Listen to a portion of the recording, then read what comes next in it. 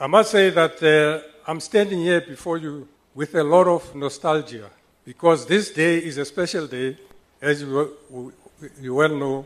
It actually brings to you the thoughts of where you come from, the very beginning.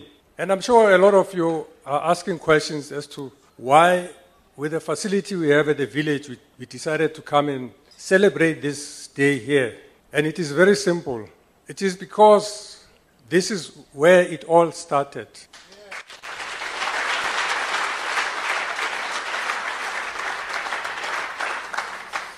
And as we move forward in our journey, it gives us strength every time we move forward to remember where we come from.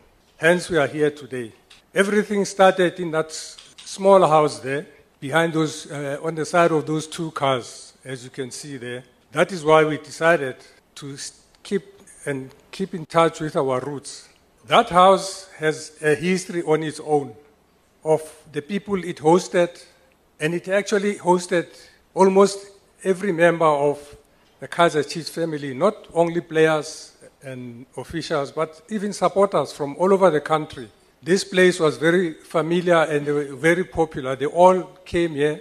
And I must confess that I was very lucky because I had parents who were caring, parents who were really out there to be part of the community and help wherever they can. And hence, everyone was welcomed into this house.